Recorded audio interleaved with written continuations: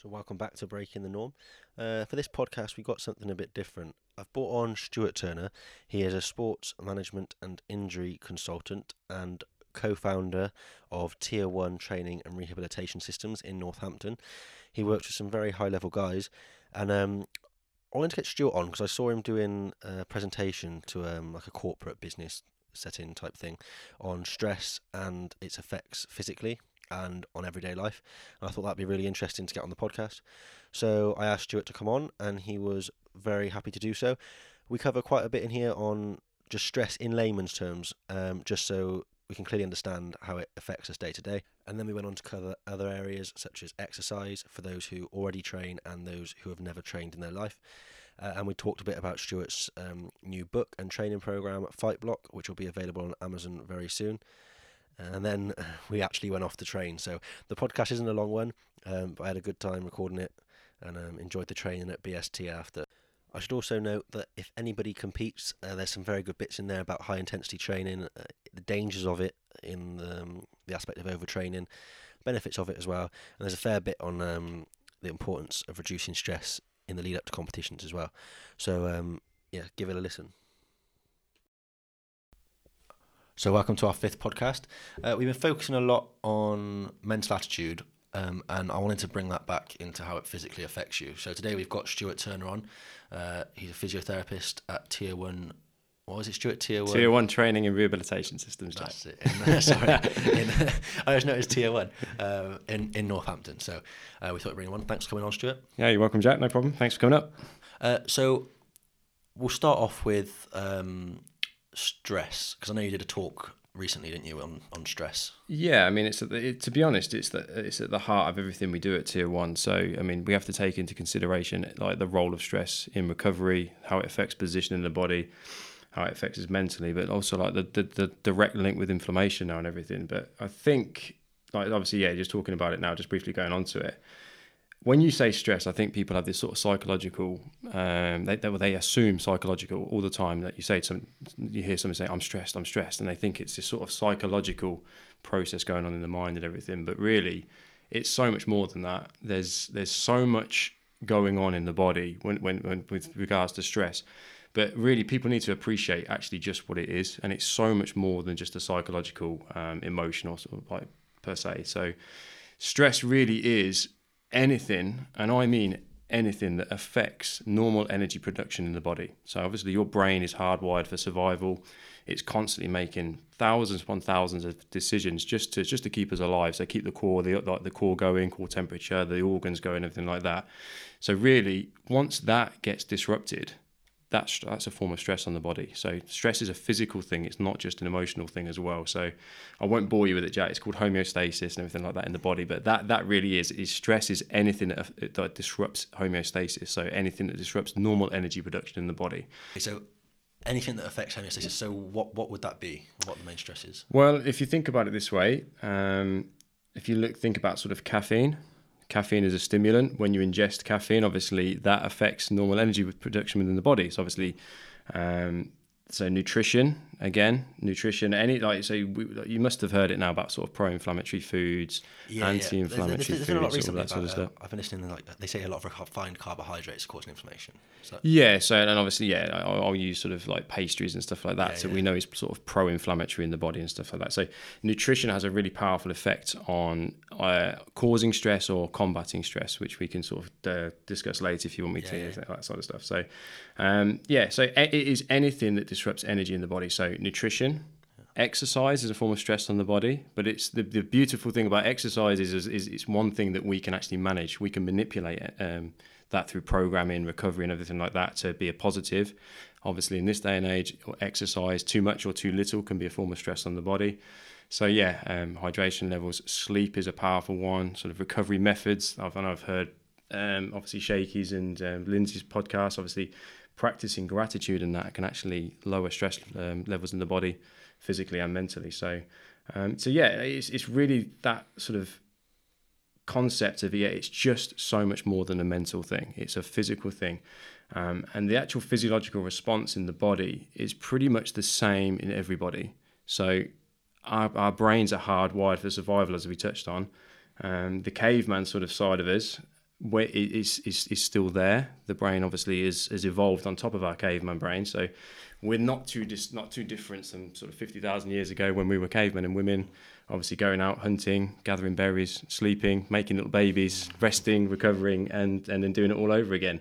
So the only time we were sort of faced with stress, or our sort of biological makeup is designed to be faced with stress, is when our survival is under threat. And obviously when we go out hunting and stuff like that, because you've obviously got to be alert. So the stress response is a really powerful thing in all of us today, because stress is everywhere in modern society. The stress response is quite simply when we are faced with a biological stressor, so if we ingest too much caffeine, if we're faced with an incident of road rage or something like that, our bodies mobilize energy. So we obviously adrenaline, you must have heard of, like, say, adrenaline is released in the body, it mobilizes energy stores and gets us ready for action. So it's that fight or flight response. That is the stress response. So fight or flight. So if you're constantly stressed, you're basically constantly on edge. You're constantly fight or flight. You're constantly in fight or flight mode, yes, obviously. And you're not ever switching off into your rest and digest. So you're unable to recover, you're unable to rest easy and stuff like that. So it's no wonder in modern society, these people that are constantly in fight or flight, that anxiety, depression and everything like that is on the rise, because people just haven't got the ability to flick out of that, to switch off and switch into that rest and recover mode. So it's really powerful, like I say, when you look at it like that. I mean, I heard Lindsay, he used a really good example of road rage, people being unhappy, obviously this perpetual state of unhappiness in your second podcast. So he was saying, like, these are the guys, like, they're every day they're getting in the car and they're going out and they're hitting every red light and going, obviously, hit the red light again, or they're calling everybody by some sort of names I won't utter on here and everything like that, using gestures and hand gestures and everything like that. So, I mean, how many of those people do you know, Jack? I mean, we've all been there. But yeah, so they are pretty much self-destructing. They're hitting the sort of stress response on a daily basis. So they're unhappy mentally, but also think of the physical effects that they're having on their body. So yeah, this fight or flight system. But the most important thing when it comes to stress is now, I believe, this direct link with inflammation. Yep. So when we're in that fight or flight mode, or when we're like that we're under that stress response, our body sort of switches into a pro-inflammatory state. So yeah, inflammation is produced on a sort of like it cascades through the body as a means of communication. It's your brain trying to work out what's gone wrong. So is that like anything? So from joint pain to like anything? Yeah, inflammation is a means of communication. So like the brain, like your body will initiate it to almost like a bodily scan, just to see is there anywhere, like anything that needs to be flagged up. So, you know, like if you do a bicep curl or something like that, you will get some localized inflammation, and it's a form of scan. Your nervous system picks that up, realizes that obviously you've worked your bicep, and then adapts to it. So obviously stress leads to adaptation, which leads to improvements. It's obviously when stress exceeds the ability to adapt or exceeds the ability to recover that you get sort of this breakdown. But in terms of stress throughout the body, think about it like this then. So every time our stress response is initiated, every time these guys get road rage, there is a process of inflammation going on in the body. And unfortunately, inflammation is now, there's a lot of research going into this, but it's like, I read a big quote from some doctors the other day saying that inflammation is at the cornerstone of every modern disease. So your big hitters like diabetes, Alzheimer's, like even like they're saying, like there's research now into cancer. Does it occur more often in an inflamed state than obviously chronic inflammation and stuff like that? I mean, that's a bit over my head, but like say, there's a huge amount of sort of links now between this sort of stress response. Chronic stress leads to chronic inflammation, which leads to illness, disease, and unfortunately death, early death. So effectively, you are killing yourself by getting over what you are. I mean, I read a really good study about a year ago. It's a 30-year study in that, and these guys, they looked at sort of stress, inflammation and stuff, and the chronic state of inflammation, and they were saying that they likened it to playing Russian roulette. So everybody, you know the game Russian roulette, you put the bullet in the chamber, spin it and flick it. They likened it to that. They were saying that the vast majority of people are born with, if you're genetically sound, obviously, if you're really lucky, then obviously you hear about these people living to 110 years old, smoking, they've got no bullets in the chamber. But they likened it, the average person, to everybody has one one bullet in the chamber. If you smoke, for example, smoke for like that is the equivalent of putting another bullet in the chamber. If you drink too much, that is the equivalent of putting another bullet in the chamber. If you have poor nutrition, poor lifestyle, another bullet in the chamber. And then put sort of road rage and all your sort of modern day stress and people there. So there are literally people out there walking around with 6 bullets in the chamber, like a loaded gun. So they are ticking time bombs, unfortunately. So relating, obviously we've got a massive tangent, but relating that all back to what we do, you think about my job as a therapist and my job as an S&C coach or a trainer or a coach or any sort of kind. If you think about it this way, is the 1 hour that I see someone a week going to make a big difference to that person? Or if I can then control or help them in the other 23 hours in their day, is that going to have more of a profound effect? Yeah, so I can help someone's neck pain. I can get them go away feeling better. But if they are undergoing road rage, undergoing perpetual stress, like chronic inflammation in their body, it's going to come back, isn't it? Because there's this link with pain and everything like that. So what we're trying to do at Tier 1, like I say, we're trying to sort of break the norm, is trying to look at the other 23 hours in the day, the other 7 days in the week that people can get control of themselves. So the Tier 1, what we do is we're trying to coach people to make better decisions. We're trying to build better habits in our clients, and it's having a massively positive effect. People are, so they have to play the long game. So it's like talking about this like whole thing versus consistency versus intensity, which is better. It's consistency every time. The day one chat we have with people is, look, yes, I can get you out of pain right now, or we can improve you or whatever. But really, to make a huge difference, you need to stick at this for a solid year. Like, you need to build better habits. You need to start sort of being empowered and being educated on this, because that's all it is at the end of the day. If we can make people make better decisions and consistently make people make better decisions, then they're going to improve in all areas. Yeah. So, yeah, I mean, like I say, that's the whole stress thing is massive now, because ultimately stress is a really powerful tool, or it's a really destructive thing. So if somebody's, like say, we touched on it earlier, if somebody's ability to handle stress is good, then obviously that means that they can recover. So they're going to undergo a series of stress. They're going to be able to recover from it, and then their body will adapt to it and make it better for next time. That's the essence of human survival. That's why we're at the top of the food chain. We undergo stress. Our body and brains adapt to it, and ultimately we can handle it better next time. But in modern society, like say, stress is, you see it in everybody now, stress is far exceeding the ability to recover. And that's why people are breaking down. That's why we're seeing issues. So obviously things like regular exercise reduce it? Yeah, although they're a form of stress themselves, but I mean, they reduce the mental aspect of stress. Well, yeah, it's massive now, isn't it? Like you say, I heard in the other podcast and that these guys, like PTSD is huge now. Obviously, people coming back from the forces, firefighters, and like seeing things they shouldn't. Like say under chronic stress, like the ambulance services, the public services, it's like no wonder PTSD is on the rise, unfortunately. But the big areas to combat stress. Number one, exercise, aerobic system. We know that people who have better aerobic systems or better aerobically fitter live on average 7 years longer. 7 years is a long time, and that's a long time with your grandkids. When you're knocking on the door, 7 years will be a lot. Yeah, so it's just a long time, and to enjoy your pensions, enjoy your grandkids and stuff like that. And like I said, the mental side of it, you hear about sort of like havening techniques now. You hear about mindfulness, practicing gratitude. And obviously that's one thing I do. I heard Lindsay say it. And just like all that kind of stuff. But it's really develop your aerobic system. It's not. There's an old saying, isn't there? There's nothing new under the sun. Good nutrition, good sleep, good habits, good exercise levels, and that. And like I say, if you can get those things right, like your ability to handle stress is going to generally you'll probably get less stressed anyway, won't you? If you after a good workout, like you drop something, you're like, oh well. Absolutely. Some of the best. So I am guaranteed not to get road rage on a Saturday morning after boxing. Guaranteed. I float home after boxing because it's all gone. Everything, all my attention for the week is gone.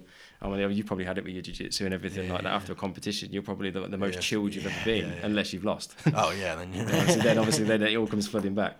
But so with regards to all that, so develop your aerobic system. Number one, resistance exercise is really good. Obviously, there's so much benefit to resistance exercise. People are lifting. I mean, I've got a 78-year-old who deadlifts sort of 50 kilograms. She comes in every Monday and we do other bits with her and stuff. But resistance exercise, aerobic system, nutrition, all of that it's not rocket science, is it? But No. it's just empowering people to be able to make better decisions, to be able to be consistent with those things. So yeah, With the aerobic system, because I've got a lot of guys that listen to this that probably, I'm not going to go for a jog because it will burn my gains or something like that, right? You've actually come out with a training program now, haven't you, called Fight Block? yes, And we'll talk about that more in a minute. But the basis of that is building your aerobic system to enable performance. Yeah, enable performance, but in all aspects, isn't it? So Yes, yeah. So aerobic system is your platform for I don't care who you are, whether you're a sprinter or a high jumper, an explosive combat athlete, or anything like that in the forces. Your aerobic system is your platform for performance. We're in a sort of a high energy, high intensity sort of world now. I mean, like HIIT training is well. I did a thing recently. It was called the HIIT training epidemic. I've got nothing against HIIT training. You absolutely need it. Obviously, you absolutely need it. But it goes back to this thing as well, doesn't it? Like high intensity training it imposes a huge stress on the body. So what we do now with our athletes, we talk to them as if their body is a bank account. So it's like, okay, knowing what stress is, every time you do a high intensity session, you're effectively withdrawing a large amount of cash from your body. So if you do that consecutively, so all you do is HIIT training, high intensity work, you're pretty soon going to find yourself in debt. And you're going to need time to pay that off. you'll burn out. Yeah, and it won't be long. If that's all you're doing, it won't be long before the bailiffs come knocking in the form of pain, fatigue, overtraining, injury, or worse. Obviously, once it starts going into you can start going to the really murky waters of it. Sort of that's when you get sort of a depressed athlete, an anxiety-riddled athlete. Somebody's performance is dipping. Then they fall into that trap of my performance is dipping. Or I'm not seeing the gains, I'm not losing weight. So what do I need to do? They then go and they think that they need to work harder. So they then do more intensity training, or they then start doing something extreme like cutting calories. So then they've got another form of stress on the body, and you can see the cycle that they're in. All of a sudden, they're in a massive hole. So going back to that aerobic system, if I told you right now, if you were to go flat out on a sprint for 1 minute, that your aerobic system would provide more than 50% of that energy, would that shock you? So you think sprinting's anaerobic, don't you? Yes, but your aerobic system provides more than 50% of that sprint, but it also it's your aerobic system that metabolizes all of the waste products that have like come about from sort of high intensity work. So high intensity training, like, I'm not bashing it at all. You absolutely need it, but they absolutely complement each other. On one hand, you've got high intensity training, which you're getting all this anaerobic like benefits to it, but you're still working your aerobic system sort of more than 50, is still supplying a lot of that energy. The next day, you've got the byproducts of high intensity work. You've withdrawn a large amount of cash. You should do a low day. That's when you start. Then it's when you work your aerobic system the next day, because you're still training. You're still that, which makes you consistent, but also you're metabolizing all of the waste products, and your aerobic system is your recovery system as well. So by flushing fresh oxygenated blood throughout the body, but it has a positive effect. It helps you to shift into a recovery mode. So it creates what we call a parasympathetic effect on the body, i.e. that pulls you out of that fight or flight into that rest and recover. So they absolutely complement each other. That's why we operate at Tier 1. We very often operate what's called the high-low principle. So you have a high day one day and a low day the next, then a high day the next day and a low day the next. And that helps you create consistency, but also just keep moving forwards at the same time. So yeah, the aerobic system, it will not make you slower. That's a myth. It will not make you slower. So your sort of speed athletes, they will do their high days, they'll do all their fast days and everything like that, and then they'll do a recovery day, which is basically aerobically driven, aerobically focused. So there is a complete myth about it makes you slow. It does not make you slower. There's no evidence to support that.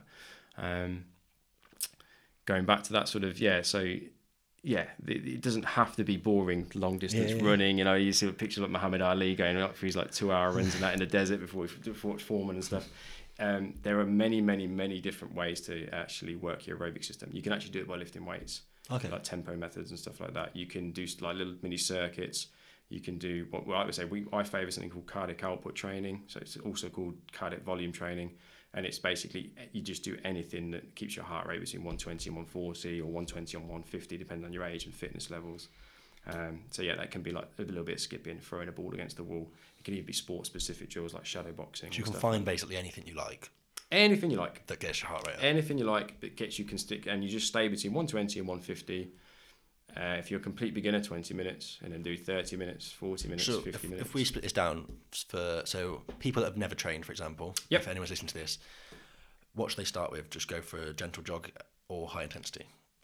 If they've got 15 minutes in their day, that's the issue, isn't it? If you've got 15 minutes, you can still do low intensity. If you're a total beginner, you're still going to, because it's, again, goes back to stress. You're going to provide a positive amount of stress on the body, and your body will adapt to it if you're a complete beginner. If you're an elite athlete, 15 minutes is a drop in the ocean. It won't do a damn thing. It might help you recover a little bit, but it won't do anything. So these guys, I can understand where the HIIT training sort of falls into favour because it is short, sharp. You got the guys like the body coach and that, they've made it fun as well, which is great. But unfortunately, it goes back to that stress and it's not really sustainable long term. It's not sustainable. No, it's not sustainable. That's the problem with it. And you hear people doing it. They say, "Oh, I can't walk the next day. My legs are shaking, and I couldn't get up the flight of stairs." And the problem we have is people assume that's the sign of a good workout. A good workout shouldn't make you sore. It should make you better. Yeah. Anyone can and that's the difference in our world. We work right off the 80-20 rule.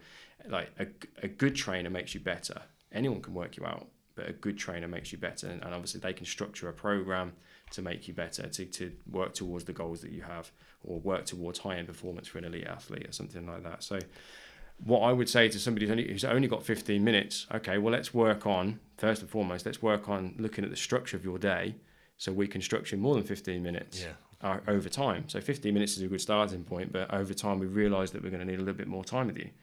I truly believe that structure is the key to all of success. Like having a structured day, having a structured system at work. Like, so we work off, like, even when we design our programs, we design our training day. We operate off something called the R7. So we break down our workout. So there's 7 hours to a good workout. So R1 being release. So I know foam rolling is a big thing these days. So that's like, say, releasing any sort of tight structures. So you could do some foam rolling maybe, so in that section. R2 stands for reset, changing the position of the body, putting the body in a better position. So we do things called reset exercises. So, and then the R3, readiness. So that's your traditional warm-up, getting somebody physiologically warm, focus on joint mobility, all that kind of stuff. Maybe some skill set work in there if it's an athlete. R4 is where we do our reactivity work, so power development, so maybe throwing some med balls, maybe doing a bit of skipping, something like that, or even some box jumps. R5 is resistance, that's where we fit in our sort of lifting and body weight lifting or sort of weightlifting. R6 is resiliency, so obviously that's your conditioning. R7 is recovery. So people come in, we can sort of reset them if they're coming in all stressed out from road rage, they're late, they've got kids.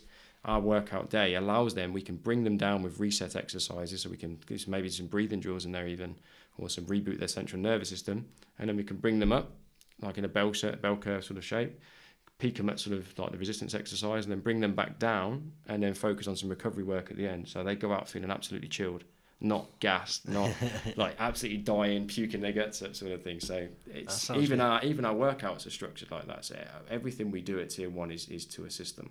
So we've looked at that for, say, the general person. Now, I know there's a few athletes that listen to this as well. What's best for them then if they're being told high intensity? We're saying slow that down, especially if you've got sparring sessions. I suppose that's going to be quite intense itself, isn't it? So, yeah, so if you're a combat athlete, so outside of sort of fight camps, you can do sort of general exercises. So you don't have to be hard sparring all the time. You can do sort of general work. That's where you can do like your bike work. You can lift some weights and all that sort of stuff. And obviously you don't have to be mimicking your sport. When you get sort of nearer towards entering a fight camp or entering a true fight camp, that's when you need to do very, very specific work. So that's when you do this, like, instead of like going on the I don't know, doing a minute sprint or whatever, you do some bag work, some high intensity bag work, or some wrestling drills or something like that. So yeah, just focusing on being more specific towards the competition is really important. Being more generalised outside of your fight camps is important for health and important for your joints and everything like that. But if you goes back, so the guys that are doing high intensity work all of the time, think about what you're doing in a fight camp. You're having to make weight, unless you're Tyson Fury or someone like that. Tyson Fury doesn't cut weight, does he? He's coming down a bit. He's coming down a bit now, bless him. Yeah, it's good to see him back. But so you've got the huge stress of obviously having to make weight. That's a massive stress on the body. So think about the body as a bank account again. Yeah. That's taking money out of the account. If you're doing back-to-back sort of high-intensity sessions, I think that's a mistake in your training. In terms of, you're probably going to start needing multiple trips to the physio and stuff like that with that. You're probably emotionally stressed as well. You're preparing for a fight. Absolutely.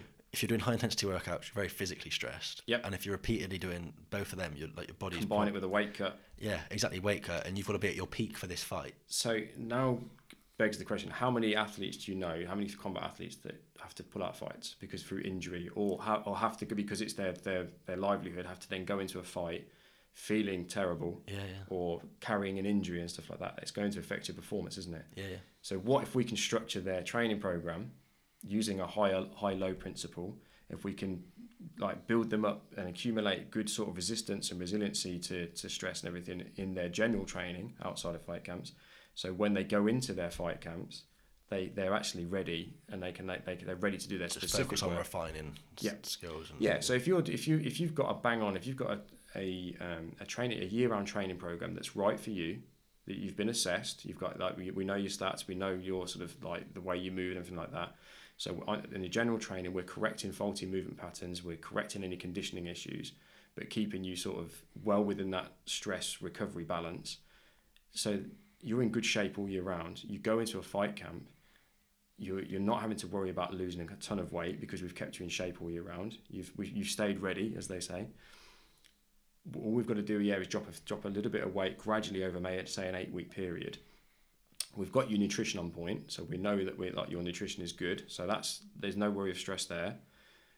We've got your training balance right, so we've got a good balance between high intensity work and then aerobically driven work, which is complements your recovery. So we're combating all areas of stress in your life there, aren't we? So I'm working with a couple of guys at the moment. A big shout out to Jordan Vucenic. I just started working with Jordan, and the kid has got something special with his mentality. We just need to get him better with his ability. Like I say, he was another one of these guys. He's one of the hardest working guys I know. But it's almost like you've got to save them from themselves. These athletes, you save them from themselves. Yeah, it's like like Jordan is such a great kid, and that you see him, he wants to work hard all of the time. He's working every day. It's just slow down on these days a little bit, mate. And he will tell you now, he's feeling great. Now we've got a better balance in his life. We've got more stable. His weight's more stabilised. He's going to go on to big things. I've got no doubt about that. And he gets it now. He's seen the high-low principle in action, everything, and he feels. He tells me, I'm feeling great now. I'm not feeling tired. I'm not feeling cranky. So these athletes, back-to-back hit stuff is a mistake. Just doing repeated sprints isn't going to make you better in the long run. And you can almost be forgiven though, can't you? Because people think they see these guys, they see them training, they see a fight, and they think that's an anaerobic sport. I've got to train anaerobically. So but obviously you need to train that, absolutely, but you need to then obviously it's about getting that balance right. And I know it's a bit of a cliche, people talk about balance and everything, but it really is. Everything is about balance. So your aerobic system is your platform to performance. So we've covered a bit for people that do train. We've covered a bit for people that don't train yet. Hopefully will after this podcast. And now we'll just talk about Fight Block quickly, the book that you've published. Yeah, okay. So what is it? So pretty much everything we've just discussed. So obviously I started training. I went from exclusively a strict boxing gym to now I train at an MMA club called BST, Blood, Sweat and Tears, Northamptonshire. The coach there, Lee Edwards, was one of the best I've experienced a few boxing coaches. He's the best by far and away coach I've ever worked under. Like I say, this guy's so dedicated. He goes to Cuba and that to learn all the footwork and everything like that. I mean, I'm talking he seriously has a passion for it, and he's the most positive guy I've ever met. But working under Lee in an MMA club doing boxing, you get to see what these guys are doing. So these guys, like I say, unfortunately, despite their best intentions, doing repeated high intensity work, and you see them they're looking around and they're cutting weight, and they're having to cut an extreme amount of weight whilst doing sort of highly explosive anaerobic efforts.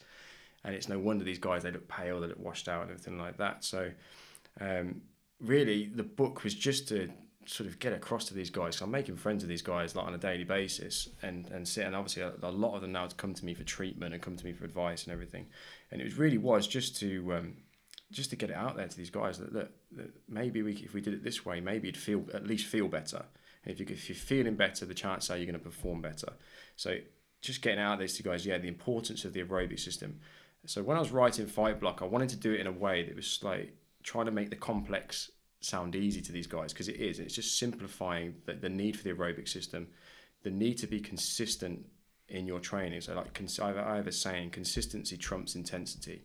So if you're the guy that's consistent over the course of a year will beat anybody that sort of has 6 weeks of hardcore training and then has an injury or has to take a break, gets ill or something like that because of it, and they have to start again, do another sort of 5 weeks, and they're in this sort of trapped in that cycle. The guy that's consistent will be the guy that wins. So trying to get these guys to understand that, dispel the myths of the aerobic system, dispel the myths that it's going to make you slower, it's going to make you better, it's going to help you more, it's going to make you more resilient to stress, but it's going to contribute more to those anaerobic efforts as well. So these are the guys with better aerobic systems that then develop power. These are the guys that can like literally dictate the pace of a fight. These are the guys that can literally like throw machine gun punches at people and then like sit down in their corner and come out looking brand new, sort of thought Roberto Duran style. So yeah, that the book was about that really, and really to introduce a new way of training to these guys. I mean, how many times have you done it, Jack? Like gone into a gym and thought, what am I doing today? Yeah, or like that machine's taken, what shall I do next, or something like just that. Stand there and stare at them. Yeah, stand there. And literally glare at them until like you'll see the guys like having 5-minute chats or whatever. It's taking Instagram selfies. Like more road rage, more stress. Stop curling in the squat rack. No. Yeah. So yeah, just trying to get across these guys structure as well. Develop your aerobic system. Have a structure to your workout. Have a plan. And stick to it and be consistent with it. Yep, you can monitor a plan. Yeah. So if it's then easy, and at the end of it, how did you feel? Well, obviously, at T1 we even track people's like heart rate variability. We have recovery trackers with people and everything like that, so we can monitor is the program we've given, is it putting too much stress on them so they're breaking down, or is it putting too little stress on them so they're not adapting? So we're really able to hit that sweet spot with these guys. But yeah, so just trying to make everything that sounds really complex or dispel myths. That was the whole purpose of Fight Block.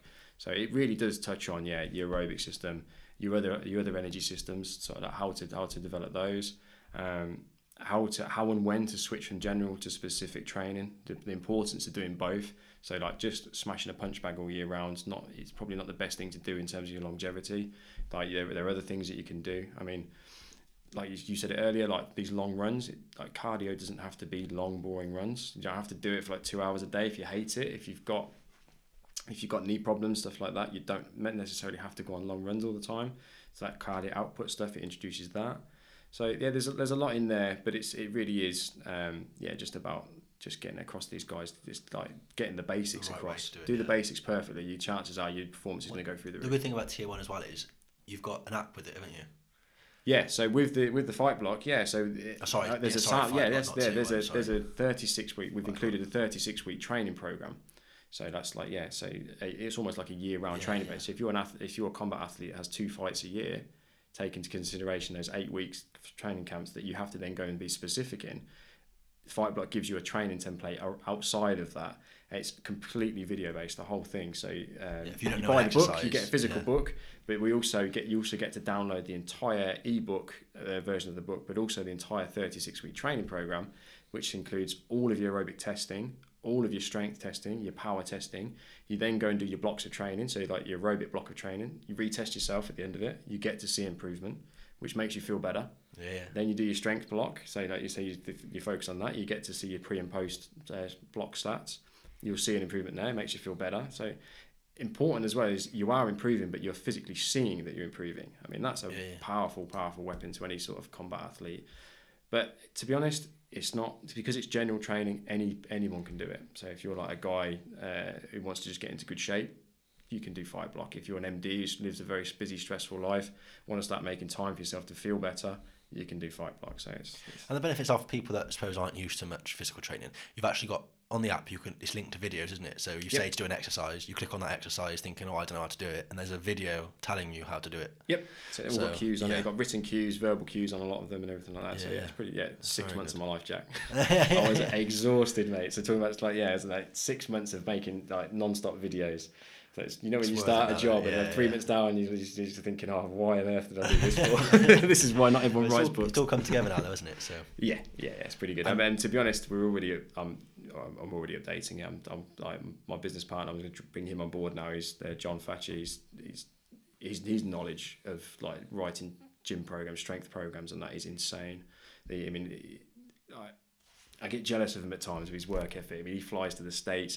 He's like really good friends with like Joel James and like Demetrius Johnson train and stuff like that. And I've had the privilege of meeting him and that. We live off these guys' knowledge, like Mike Robertson. Bill Hartman is the best physio in the world without a shadow of a doubt in my mind. Like his friend, I've been out there, he's taken me out there, but his work ethic is phenomenal. So I'm hoping to get to actually grab him and get him to write some of the programs for version 2. Yeah. So where can people find it? Just it actually goes live on Amazon in a couple of weeks. Live on Amazon in a couple of weeks. We've just finally decided on what we want on there and pricing format and everything like that. So so it'll be on Amazon. Hopefully 2 weeks Monday. Brilliant. I will share that when it's up. But yeah, just going back to the one thing as well. I think people ask it, but like I get a lot of students now. Like, so I try and give back a lot. So we get a lot of students on work experience and stuff, and they always say, "What's the key to like tier 1 being successful, or what's the key to be a successful like therapist and trainer and stuff like that?" I always use a phrase. Hopefully I can swear on here. Steal shit from successful people, which is what got me interested in your podcast, Jack. So, like, you're doing this podcast, breaking the norm. You're saying like I listen to what successful people do, and like they make little notes and I go, that guy does that might work for me, and then you steal that idea. Like it's plagiarism at its finest. So that's basically like what NLP was when I had Gary on as well. It's looking at how people do things well and trying to do it too. That's it. That's it. And that's what I say. Steal shit from successful people. So find out what a successful person does. I never used to get up early. I try and get up, even if, like, say, the lads laugh and they call me a part-timer because I don't start work till 10 o'clock with patients and stuff, but I'm up early doing stuff. Like, it's the best part of the day to sit and do work with. But yeah, like for example, I listened to podcast number 2 with Lindsay, and he was saying about the motivational quotes on the gym. I listened to that. I was on the treadmill, obviously at tier 1 and that, and I got off the thing. I was like, we need motivational quotes on the walls. Like, literally, I was like, get them on there. So we ordered them. We've got them on order now. So thanks, Lindsay. And obviously, I listened to Shaky, like, of what defines success, and it's actually, it was such a good concept, isn't it? Like, success isn't just chasing money or having getting an elite athlete for it. Success is. And it's a goal, isn't it? It's meeting a goal, no matter how big or how small. It's meeting that goal. That's success. And obviously, positivity breeds positivity. You meet that goal, the chances are you're going to want more and want more. So I hear a lot of time people saying like millionaires are greedy. I don't think that successful business. I don't think they are. I think they hit their goal and they're like, what's next? And then they go, what's next? Or what's next? And it's that, it's positivity breeds positivity. So you get that in fitness as well, don't you? If someone gets fit, they want to get fit. Yeah, absolutely. Yeah, and then and it's just that. That's just perpetual motion, isn't it? That's what it is. So steal shit from successful people. I like that. And cheers you two for igniting my query into Beefy Boys. Beefy Boys. I was like, I need to go to Beefy Boys, Anna. I need to go to Beefy Boys. So we were back in Hereford for the Easter weekend, and it was fully booked, and we had to walk past it as well. So it was like that absolutely nearly broke me. So Beefy Boys, if you are listening, I'm coming for you. It is brilliant. I need to start getting some sort of discount for plugging them. Well, my girlfriend's brother, he lives over an hour away. I'm going to randomly see, he's in Hereford at Beefy Boys with the lads. And I'm like, what? You drove like an hour and a half or whatever just for a burger? It is good. It's a very Jack, I'm gluten free, but I'm breaking that. I'm going in and going all out on that, I tell you. Right, so thanks, Stuart. What we'll take from that is steal shit from successful people and consistency, isn't it? Yeah, consistency trumps intensity, and really work within the parameters of your ability to handle stress. So like, even if you're starting with 10 minutes a day doing something, just perfect, isn't it? Just be consistent. A complete beginner. I mean, that's the other thing. Right, sorry, I know we're finishing up. A complete beginner will see results no matter what they do, because they're